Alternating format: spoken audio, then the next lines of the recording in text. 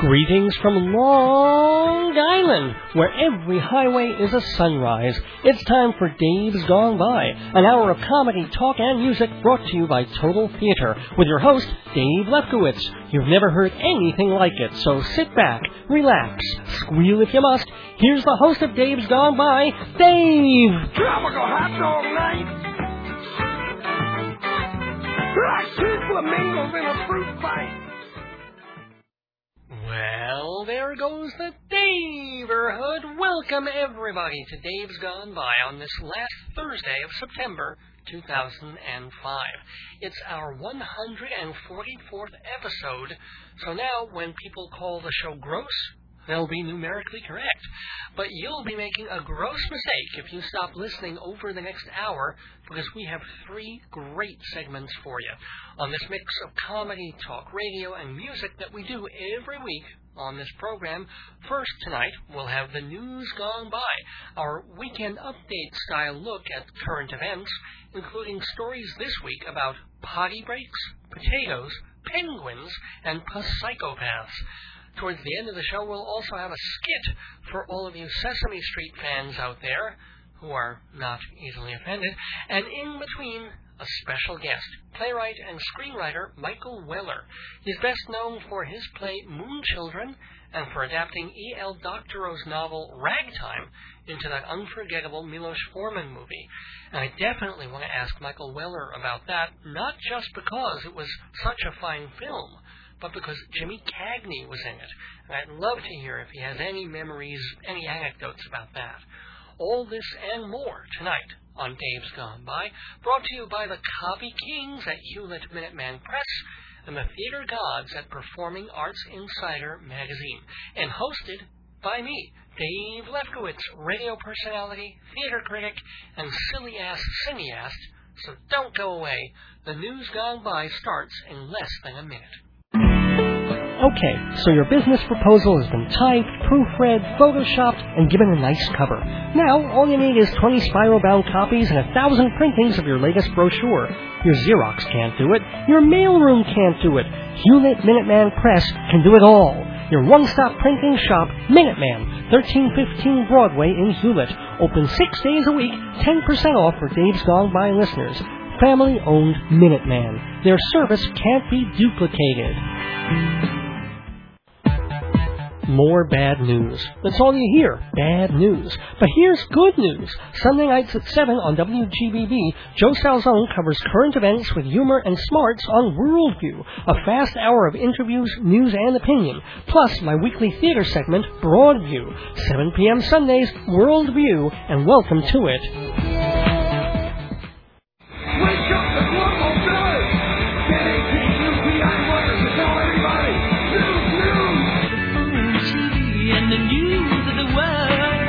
My radio's on, the news is all bad, but it's good to relax.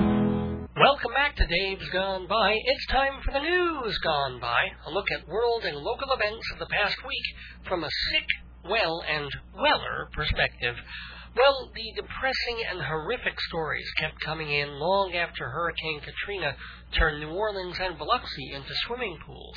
The worst was New Orleans Memorial Medical Center, where they found 45 dead patients. The hospital had been abandoned shortly after the floods, and when investigators went back in a week later, they found all these corpses floating on the ground floor. A spokesman for the White House said, "This is a heartbreaking chapter in the hurricane saga, a tragic loss of life for these people's loved ones and for all America, a terrible tragedy in human terms that..." What? They were black? Oh, well, just bury them and get on with it. Speaking of fearless loser, did you catch that story about President Bush at the UN summit 2 weeks ago? During one of the speeches, Bush was seen writing a secret note to Condoleezza Rice. And for once, the Freedom Act, omnipresent surveillance, and overall curtailment of privacy in American life came back to haunt the man in charge. All the world actually got to see what was in that note. Was it a brilliant idea for world peace? Was it a new strategy for dealing with North Korea? Was it a heartfelt apologia for the hurricane fiasco? No. a Reuters cameraman with a high-powered lens was able to zoom in on George Bush's note to the Secretary of State, which read, and I quote, "I think I may need a bathroom break, question mark. Is this possible, question mark?" Now, the embarrassing part in all this is not having to make a tinkle, it happens to all of us, or that Georgie boy wanted to follow protocol and not make a scene by leaving the room at a sensitive time. But you're wondering, or if you're wondering, why this man can't catch Osama bin Laden, why it took him 72 hours to send help to Biloxi, and why healthcare, Social Security, and poverty are in even worse shape than they were when he took office, well, just look at his first sentence. "I think I may need a bathroom break, question mark. You think you may? You're not sure? I think my nose might be running. Let me check. Whoops, did that fart come out of me? Let me smell. Yes, I believe I possibly feel a burning sensation around the rim of my bunghole. There's a good chance that broccoli stench came from me." 3 more years, folks. 3 more years. You know the old saying about someone so incompetent they wouldn't even elect him rat catcher? Well, what do you do with incompetent rat catchers? That's what they're trying to figure out in New Delhi, where the government's Rat Surveillance Department, that is the actual English translation, the Rat Surveillance Department has not caught a rodent in more than 10 years. Rat patrols were a big deal in 1994 when officials were trying to contain a plague outbreak. But since then, the mouse population hasn't gone down, just the mouse hunting. 97 people are on the payroll in the Rat Surveillance Department, all of them paid about $77 per month for catching mice. Expecting to be fired, all 97 have resigned from the department, and, not surprisingly, they've all quickly found work in the United States in the disaster preparedness wing of FEMA. You know, Tolstoy was probably right when he opened Anna Karenina with the line, "All happy families are alike. All unhappy families are miserable in their own special way." Take, for example, the Gravel family of Clarksville Township, Ohio. How do you keep a brood of 11 adopted and foster children, many of them with mental problems, in line? By putting them in cages, that's how. 11 kids from ages 1 to 14 lived in cages built into the walls of the Gravel house. No pillows, no blankets, and alarms rigged to go off in case of escape. Authorities are mulling a raft of charges against the custodians and, assumedly, the adoption agencies they used.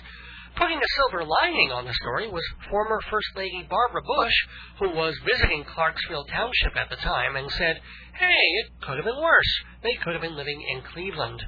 In science news, according to a study reported in the London Times, functional psychopaths make the best Wall Street traders. A team of American scientists studied competitors in an investment game, and the biggest winners were the ones with brain lesions and limited empathy. Apparently, normal emotions can slow down decision-making and hinder people from taking big risks. Therefore, and this is a quote from the Reuters story, the emotionally impaired are more willing to gamble, and people with brain damage make better financial decisions, unquote. You know, I really don't mind having retards and sociopaths running Wall Street, so long as they stop running the White House. In celebrity news, congratulations to pop star Britney Spears, who last week gave birth to a bouncing baby boy. The 23-year-old Spears and her husband Kevin Federline were married last year, and who cares? We just want to see the breastfeeding. Also in celebrity news, congratulations to Bill Cosby, who won his legal fight for proprietorship of fatalbert.org. Cosby had complained that its prior owner pointed the domain name to an X-rated web page. Arbitrators agreed that Cosby was entitled to own fatalbert.org because it is so closely associated with his persona. For the same reason, they also allowed Cosby to keep the domain names smughasbeen.com and roofie-pushing-milk-molester.net. In food news, congratulations to the town of Grand Forks, North Dakota. Population something or other. Yahoo! They beat their own record of 2 years ago of most French fries consumed in one day. 4,518 pounds slathered in 113 gallons of ketchup.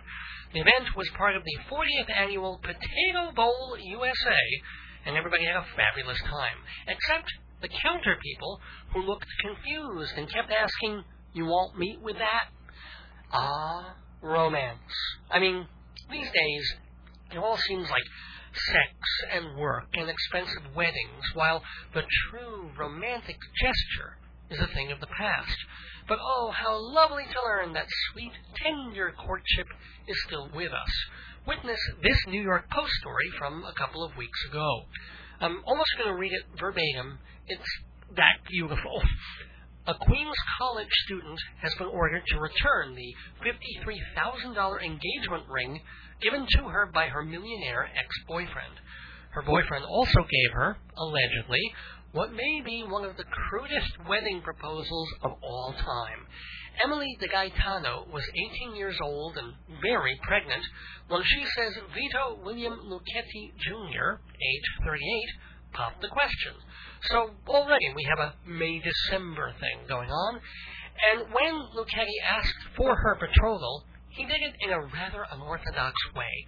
According to court papers, Emily explained, quote, "During the late stages of my pregnancy, Vito summoned me into the bedroom and requested that I perform a sex act on him."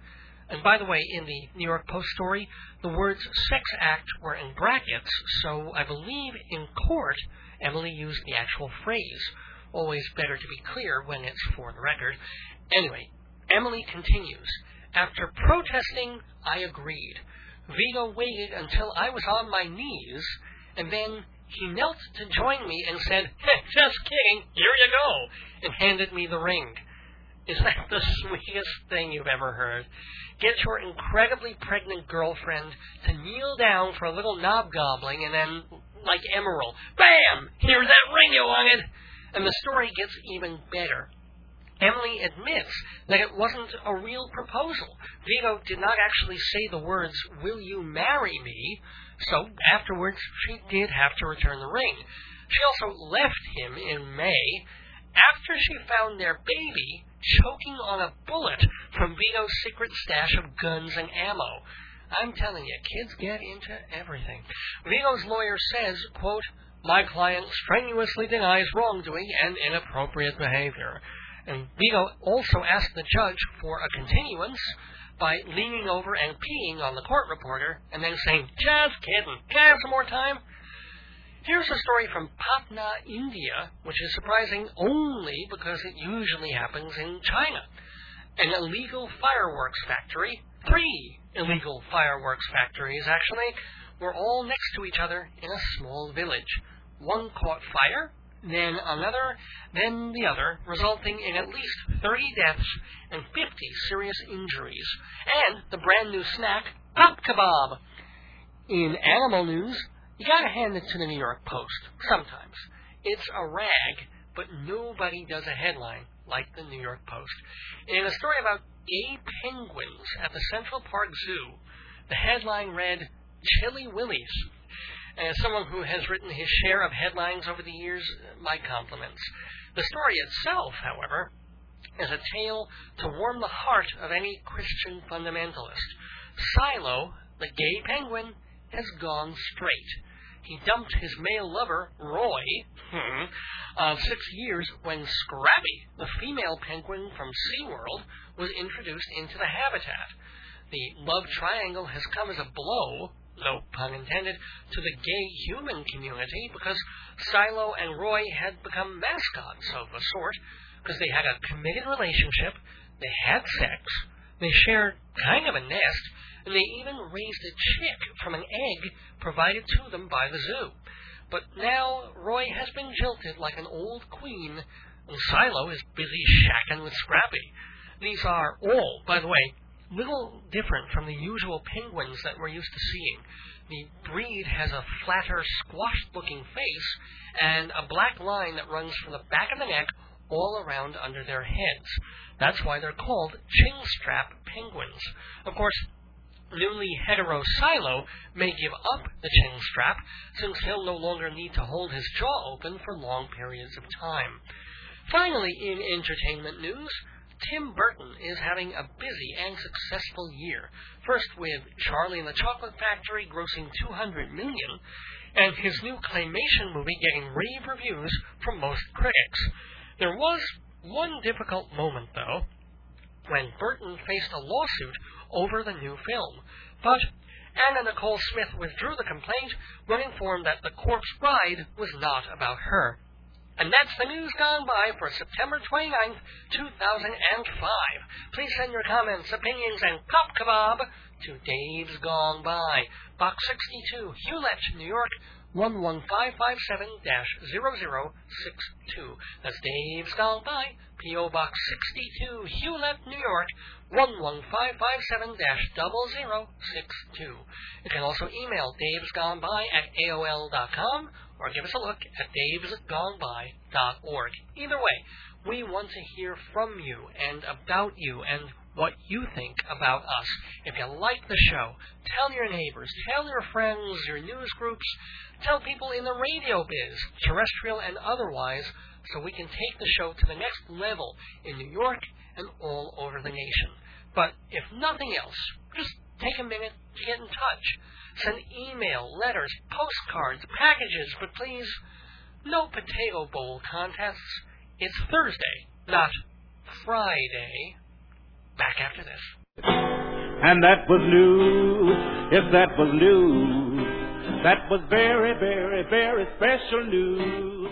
These are the Daves, my friend, the perfect radio blend of comedy, talk, radio, and more. Yes, these are the Daves. More than 80 episodes of Dave's Gone By on compact disc for your listening pleasure. Long drive home? Pop in a Dave. In the mood for a funny sketch? Pop in a Dave. All CDs come in jewel cases with full packaging, just $12. New low price. Same free shipping and handling. Add another $1 and I'll autograph the cover. Don't know which episode? Visit davesgoneby.org or email davesgoneby@aol.com and ask for the CD list. These are the Daves, my friend. Makes a great gift to send. Give them a try if you love Dave's Gone By. Welcome back to Dave's Gone By on AM 1240 WGBB in Freeport, New York, and live streaming on the web at am1240wgbb.com. And I have a guest on the phone with me, a playwright that you've probably heard of because, well, I guess his best-known play was Moon Children, but that's going back a few years, but he's had others since, including Spoils of War. He's also written some screenplays to films that you've all seen, and he's having a very, very cool honor, an honor that, let's see, who else has had that honor? Neil Simon, August Wilson, and who else of recent note? Have to think about that. But if they haven't got Eugene O'Neill.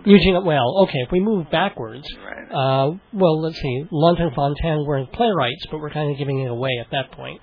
Yes, I've got a guy who's getting a theater named after him. Oh, and how can I forget Peter Norton, who's having every other theater named after him in New York? But I've got Michael Weller on the phone, playwright Michael Weller, and I'm very happy to have him. Welcome, Michael. Hiya. Well, first of all, you're involved on some level with the Broken Watch Theater Company, which is the group that is naming the theater after you. A little bit. I'm sort of involved with a number of theaters around the city. One of them is the Hypothetical Theater Company. The other is Broken Watch. Mm-hmm. And most actively is the Cherry Lane, where I'm sort of supervising a mentor program there, where we put together experienced playwrights and young playwrights and do 3 productions a year after the experienced playwrights help them along for 8 months or so. And we've had a huge success with that. We've actually had one play move to Broadway a couple seasons ago. Well, what play was that? It was 16 Wounded by Eliam Cream. Right, that was one about the terrorist who falls in love with the... That's right. Well, what are your tips for being a playwright? Well, what are some of the tips that you can give folks who want to do that? Well, that's I'm never asked that question. I'm so used to doing it now. It's more. I think I couldn't bear the withdrawal symptoms if I did. I just like it. I love the rehearsal process most of all. I love watching actors say my lines and figure out things that I never considered when I was writing. I like the fact that I control my work when I'm a playwright, unlike when I write movies and TV, where the executives they hire me and they control what I write. So I like the pride of authorship I can have as a playwright. I like being able to tell my own stories my own way without interference. That's a big kick. And I just like, in the end, shaping a story that's riveting from start to finish. When I watch an audience hanging on every word, I think, well, this is pretty cool.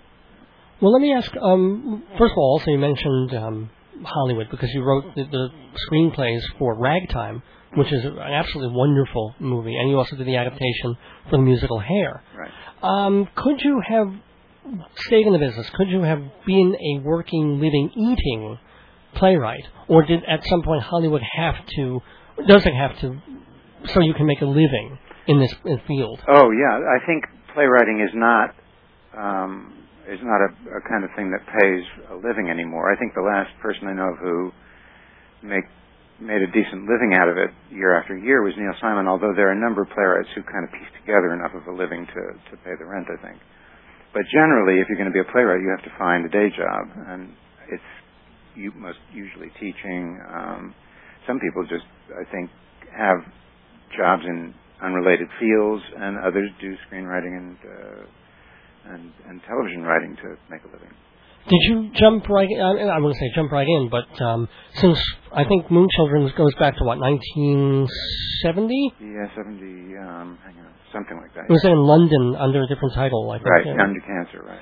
I mean, you were pretty young, I assume, at that point. So it was the first job out of, whatever, college, or it's not like you were in other fields and then wrote a play and it got done. Well, not quite. No, it wasn't quite like that. Oh, wow. I actually wrote, I was a composer to begin with. I wrote, symphonies and string quartets and things like that. And then I wrote a musical for theater, and I wasn't that happy with the text, I thought my music was pretty good, but I didn't think that the play was that great. So I got a book about how to write a play, and it advised me to use an existing source of material, not to try to make up my own story, so I found a book I liked.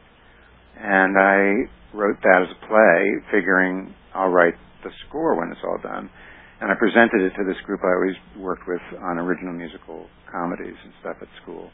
And they said I couldn't do the score, but they accepted the book.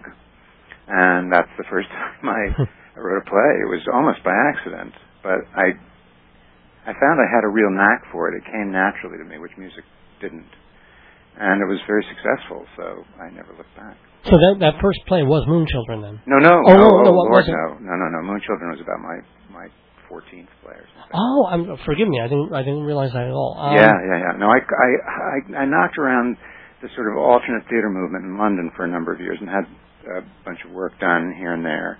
And I was picked up at a gathering called the National Union of Students Drama Festival, where I'd done a one-act play. And the playwright Christopher Hampton saw it and brought me to the attention of the Royal Court Theatre, and they commissioned Moonchildren. Let me ask, even before we got on the air, you were a little out of breath because you were bicycling.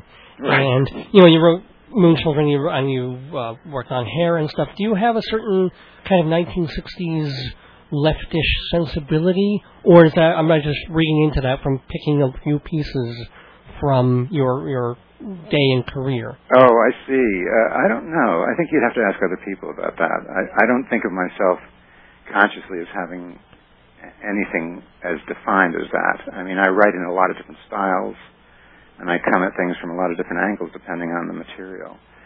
So, I mean, obviously anybody is a product of their time, but I don't think my parents were communists, and they met as communists, but I wasn't raised in any particular political climate or religion or anything like that. I was allowed to kind of find my own way.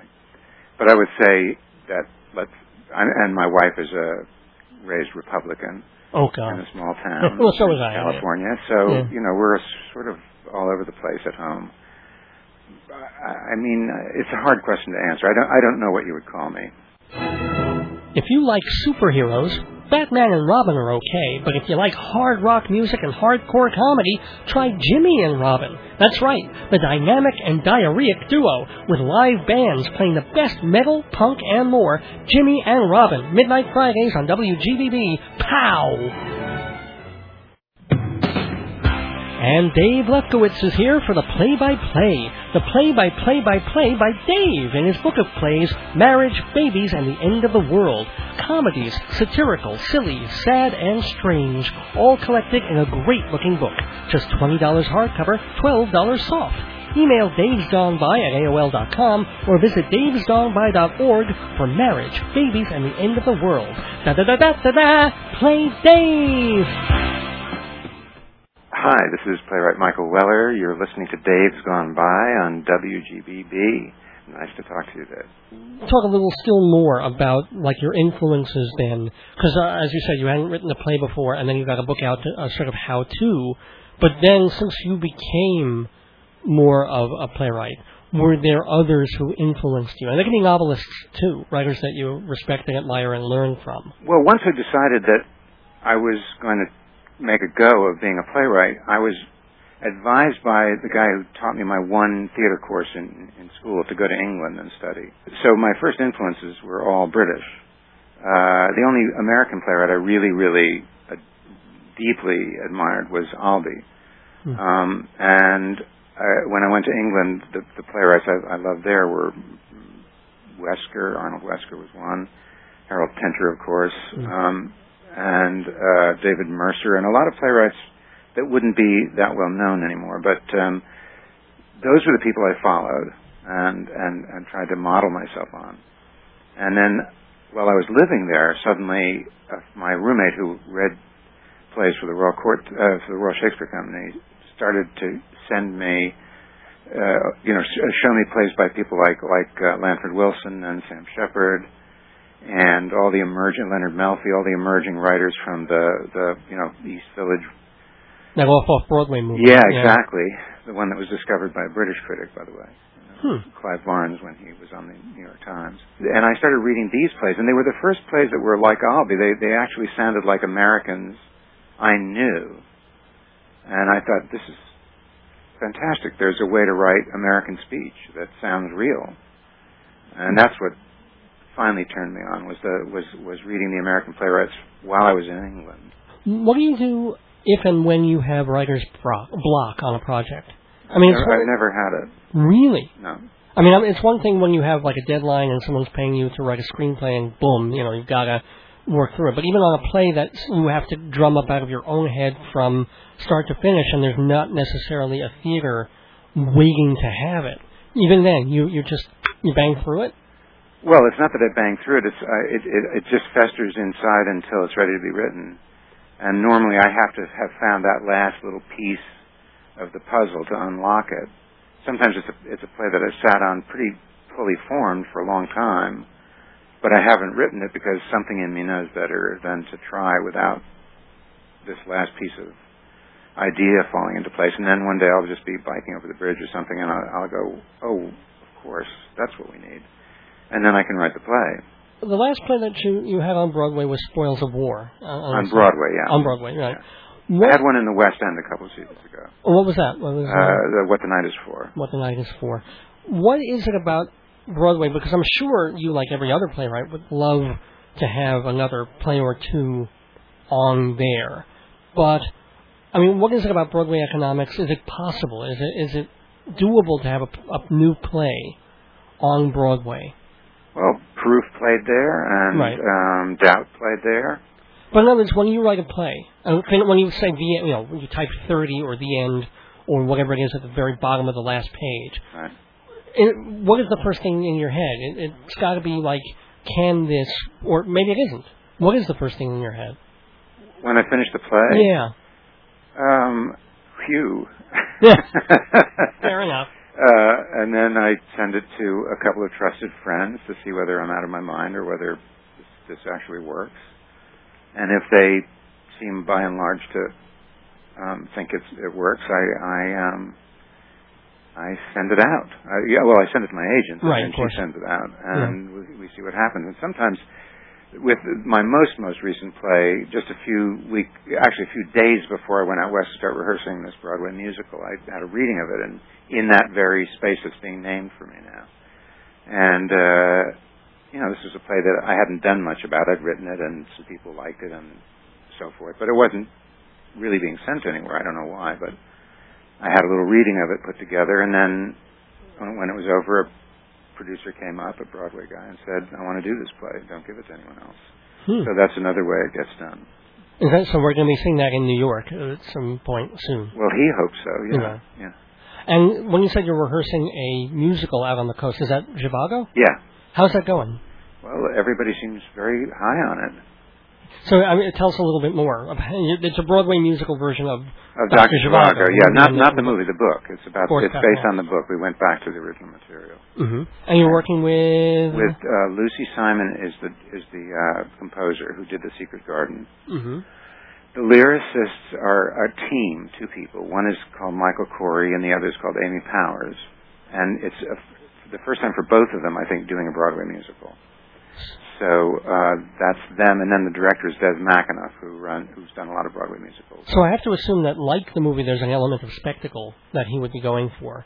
Yes, but it's very, very different than the movie. We're trying something that's, I think, much closer in spirit to the book. There's no snow. No snow. Well, we'll see about that. Wow, no, I'm not responsible. I just do the words. Sure. And also, from your bio, it mentions that you're concocting one of the pastiche musical types, or so it sounds like, a Fleetwood Mac? Yes, I'm working with Taylor Hackford, the director, on a project based on the two kind of central, records that were made by Fleetwood Mac. The one called Rumors, and the one called Fleetwood Mac. Mm-hmm. Oh, and just about the period of time when they were working on those two. And so that's going to be incorporating their music into. Yes, it's about it uses those two albums as the basic. I assume you have their blessing to do this. Well, says Taylor. Yeah. What kind of material attracts you? What plays do you find yourself wanting to write? Do you have themes that recur or character types? Well, I try not to be too aware of that. I mean, I do know I write in very different veins. There's one vein of me that writes in a very sort of what would be described as a realistic style, naturalistic style, generally about people in my generation who I know at first hand in some way. Mm-hmm. And then there's another vein of writing that I do, which is more heroic. That I wrote a play about the Klondike Gold Rush, and that was in a much bigger style. And sometimes I write in a sort of absurd comedy style. I wrote about a playhouse, a little like the Public Theater, in that vein. Mm-hmm. And the play I just finished a couple of days ago is a sort of comic ghost story. I don't know what style you'd say, but it's not what you normally would associate with me. But the one that was bought for Broadway is a very naturalistic play. What's the name of that one, by the way? Which one, sorry? No, the one that was just bought for... Oh, it's called 50 Words. I'm curious to hear a little bit of storytelling, if there's stuff to tell, since you worked on the Ragtime movie, which I really, as I mentioned before, quite loved. And, well, the first general question is, how did you take E.L. Doctorow's novel, which is, I won't say sprawling, it's a fairly short novel, but it encompasses a lot of different characters and time frames and stuff, and bring that into a 2.5-hour film? Well, the basic approach was to take the story that he had appropriated from the German novel, novella, to use as a center of his piece, and to use that as our central story, which was Coalhouse Walker. Tension and suspense of the film and the drama, focus on that story and bring in the others as somewhat subsidiary themes. The discipline that Foreman and I kind of applied to it was simply that we knew that it was going to be episodic, and we knew that we had to deal with a number of different plot threads. So we made the only one assumption about this, which is that no arc of story that we cut to would end before there was an action within it that concluded satisfactorily. So it wasn't about nervously cutting from thing to thing, just to keep a lot of balls in the air. It was discrete, complete arcs each time we jumped to somebody else.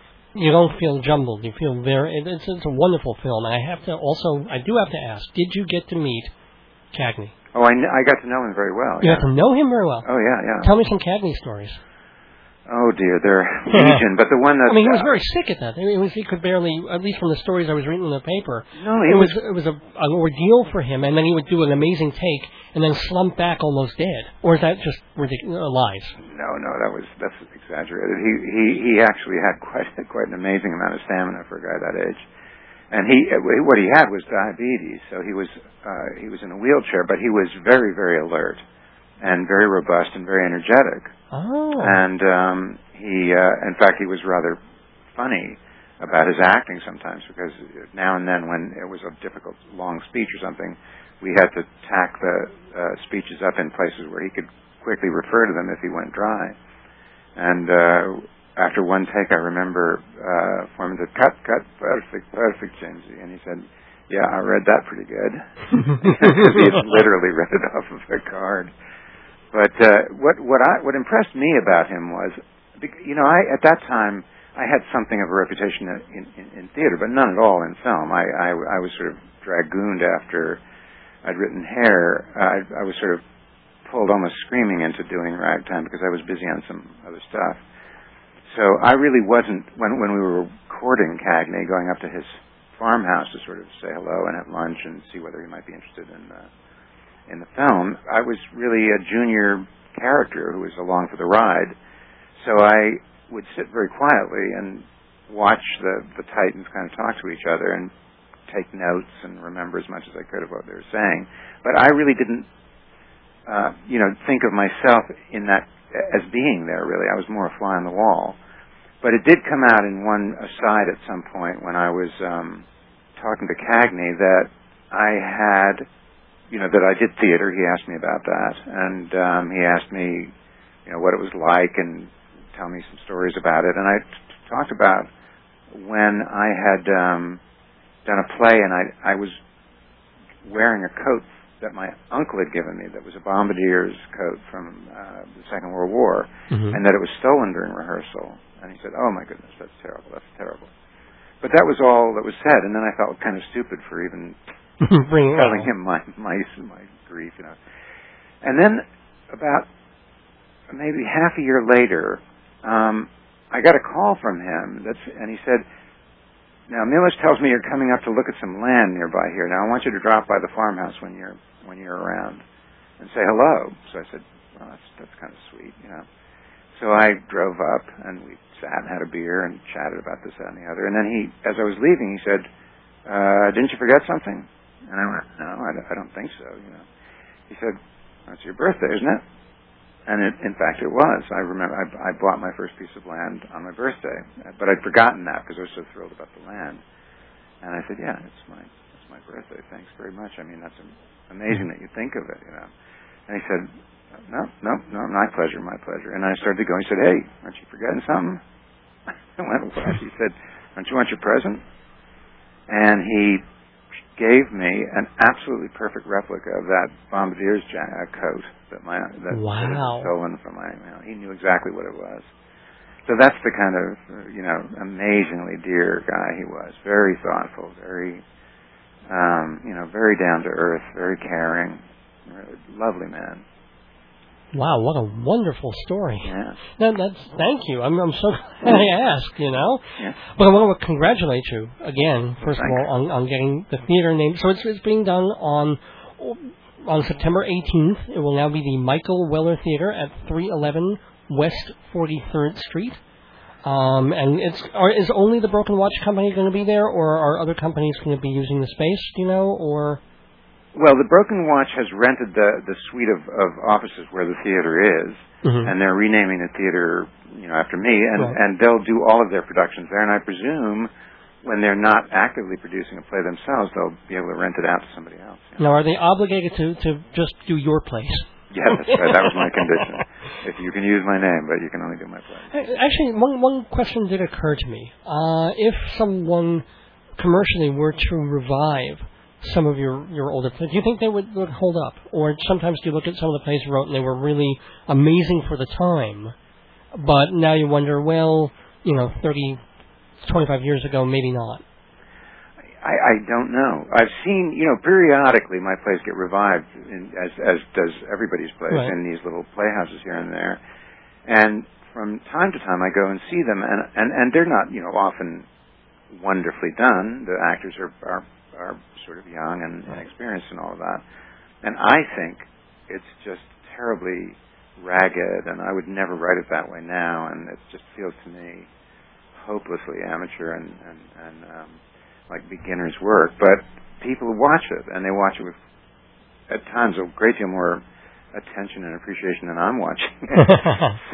So far, so good. I don't know, really if it had to hold up in some larger venue. But the big I think roadblock to a lot of revivals of plays of mine is that I wrote very, very big cast plays.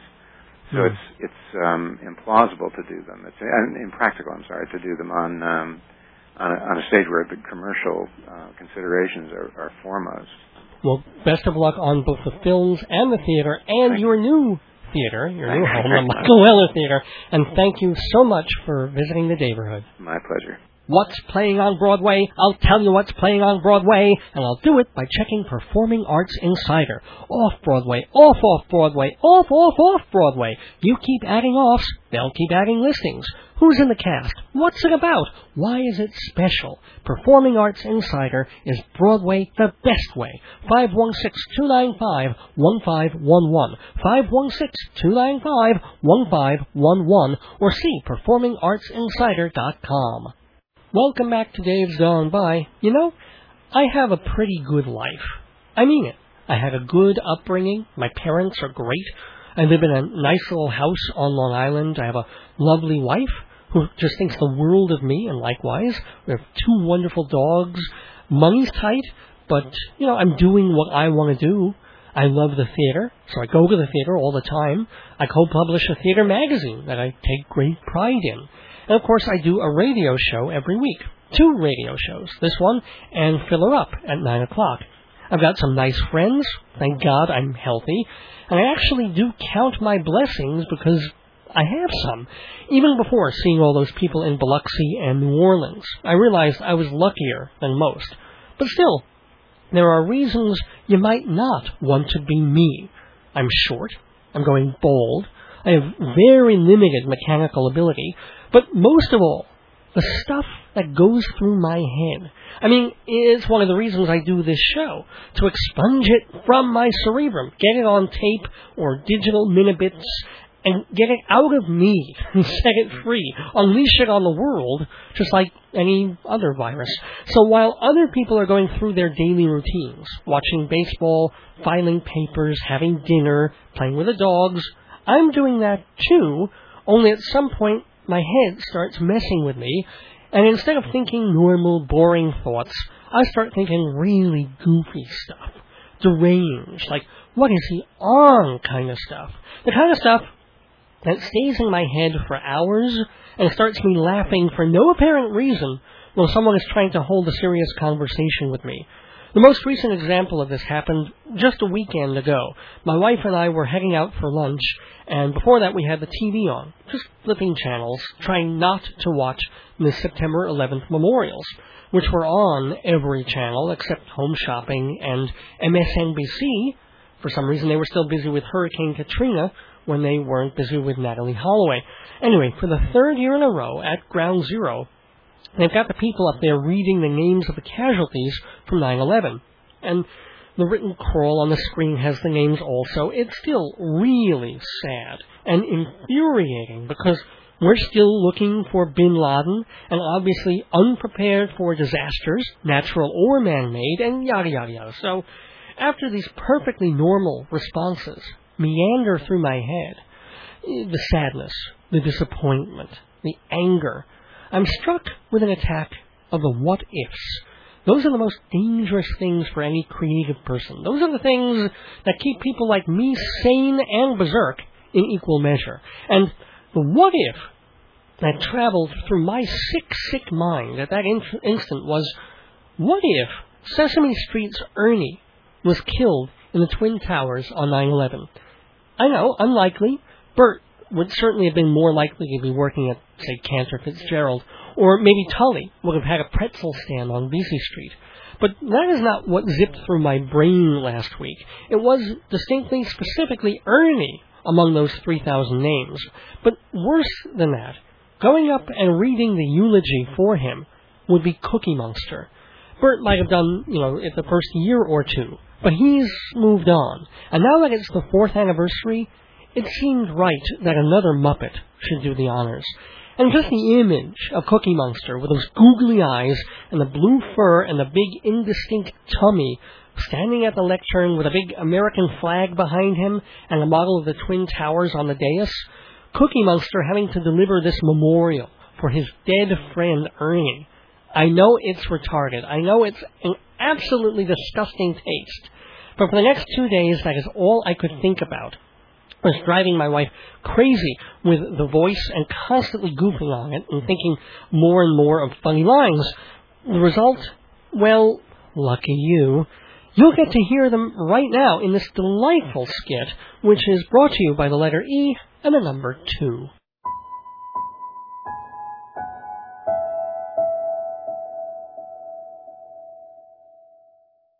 Orlando Ehlers, Ossining, New York. Howard Embleth, Yonkers, New York. Shira Epstein, Freehold, New Jersey. Josephine Epps, Gramercy Park, New York. Ernie, Sesame Street. And here is his good friend to say a few words.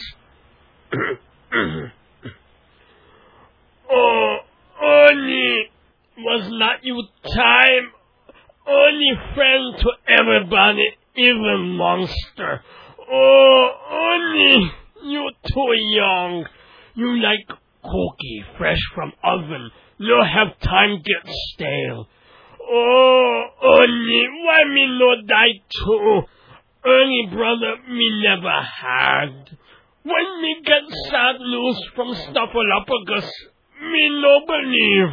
Me say is joke, like Ernie play on me. Me remember time he switch cookie for big letter L. Me so mad. Me no talk Ernie 2 weeks. But then he bake me big batch cookies, and they so good. Me forgive you, Ernie. Now he gone. Oh, Ernie, Bert miss you.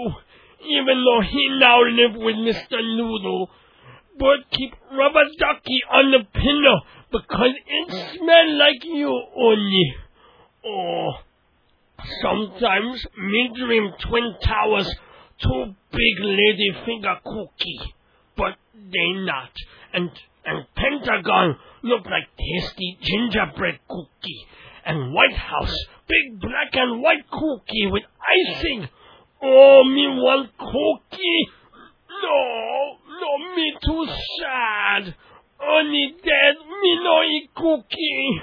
Me now see Ernie face in every cookie. How me eat Ernie face cookie. Oh, but so good. No, Ernie. Well, Ernie no mind. He want me be happy. He want me eat cookie. Think of him. No, me can't. Oh, Ernie, me hungry with grief. Maybe 1 bite in memory. Yeah. Ow. Oh, tasty dead Ernie face. Oh. Oscar Grouch say he hate Ernie, but it's not true. Oscar no like Elmo, but nobody hate Ernie. Ernie love. If Al-Qaeda meet Ernie, they no blow up cookie. I mean tower. Oh, Ernie cookie face good. Maybe 1 more bite.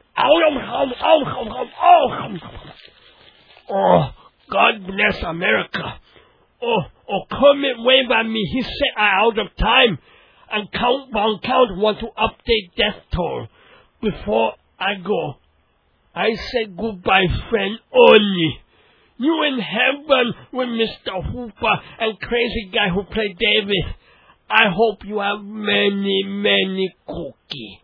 Oatmeal cookie, fudge cookie, chocolate chip, vanilla wafer. Oh, Oni! No more cookie! Like, no more Oni! Okay. So long, Oni. Me salute you. E is for Oni. That's good enough for me. Bye-bye. Come on, rise up. Come on, rise up. Come on, rise up. Come on, rise up. Come on, rise up. Come on, rise up. Come on, rise up.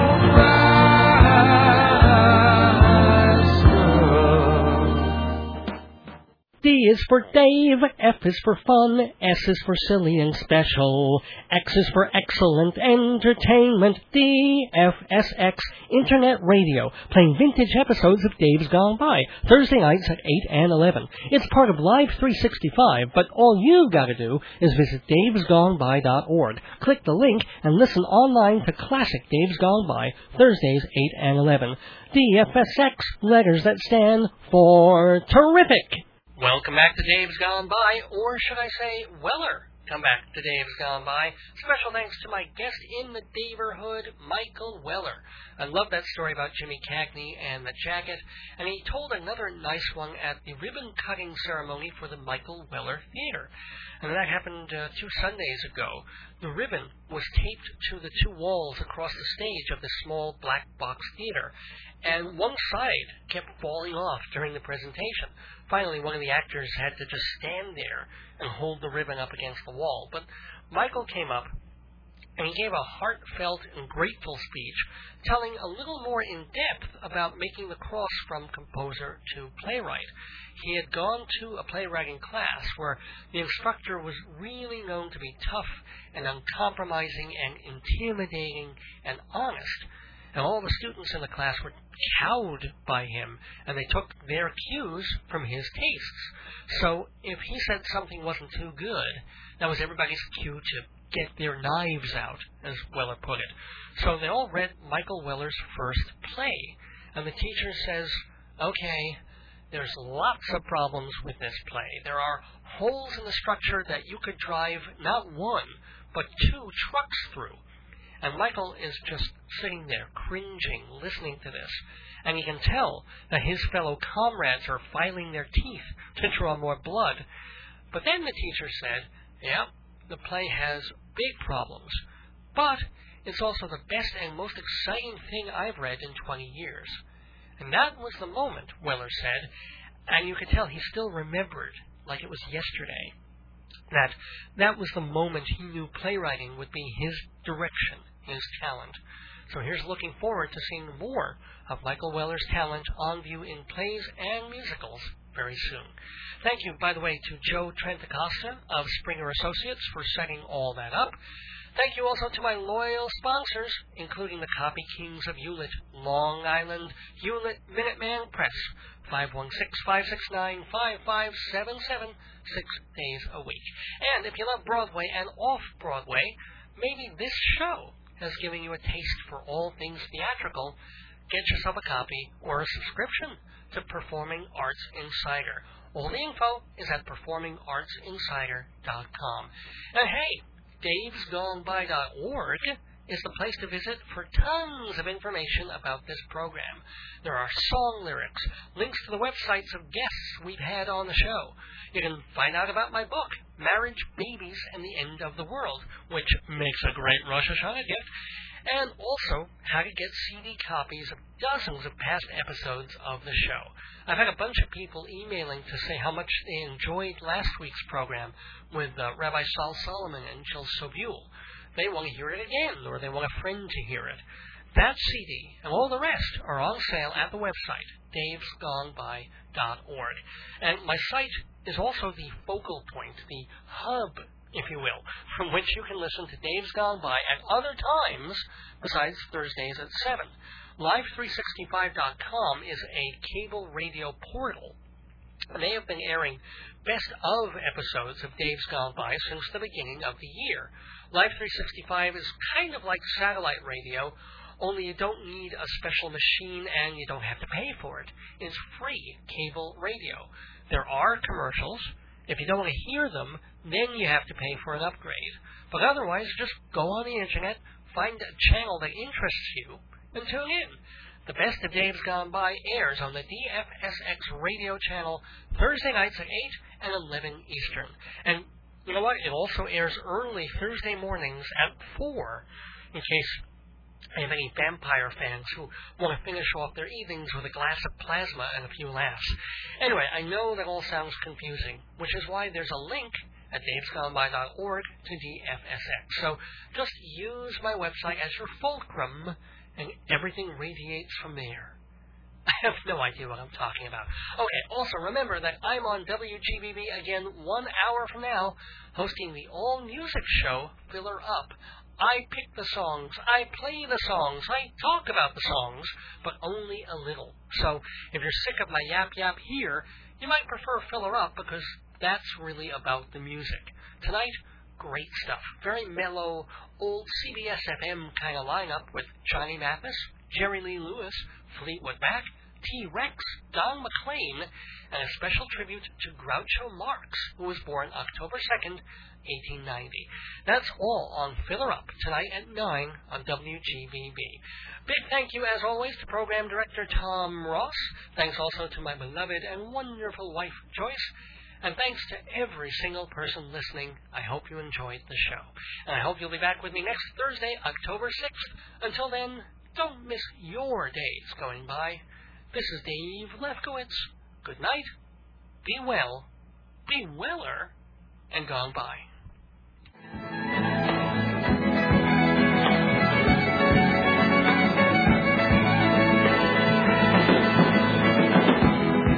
I will go a merry way and jump the hedges first.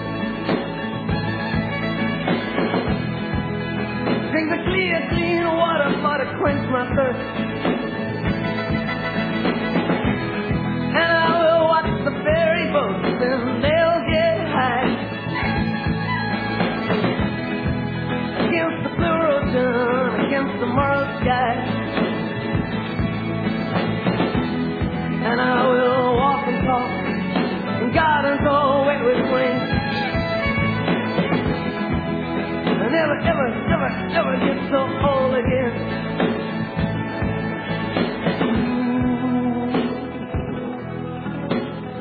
Sweet thing.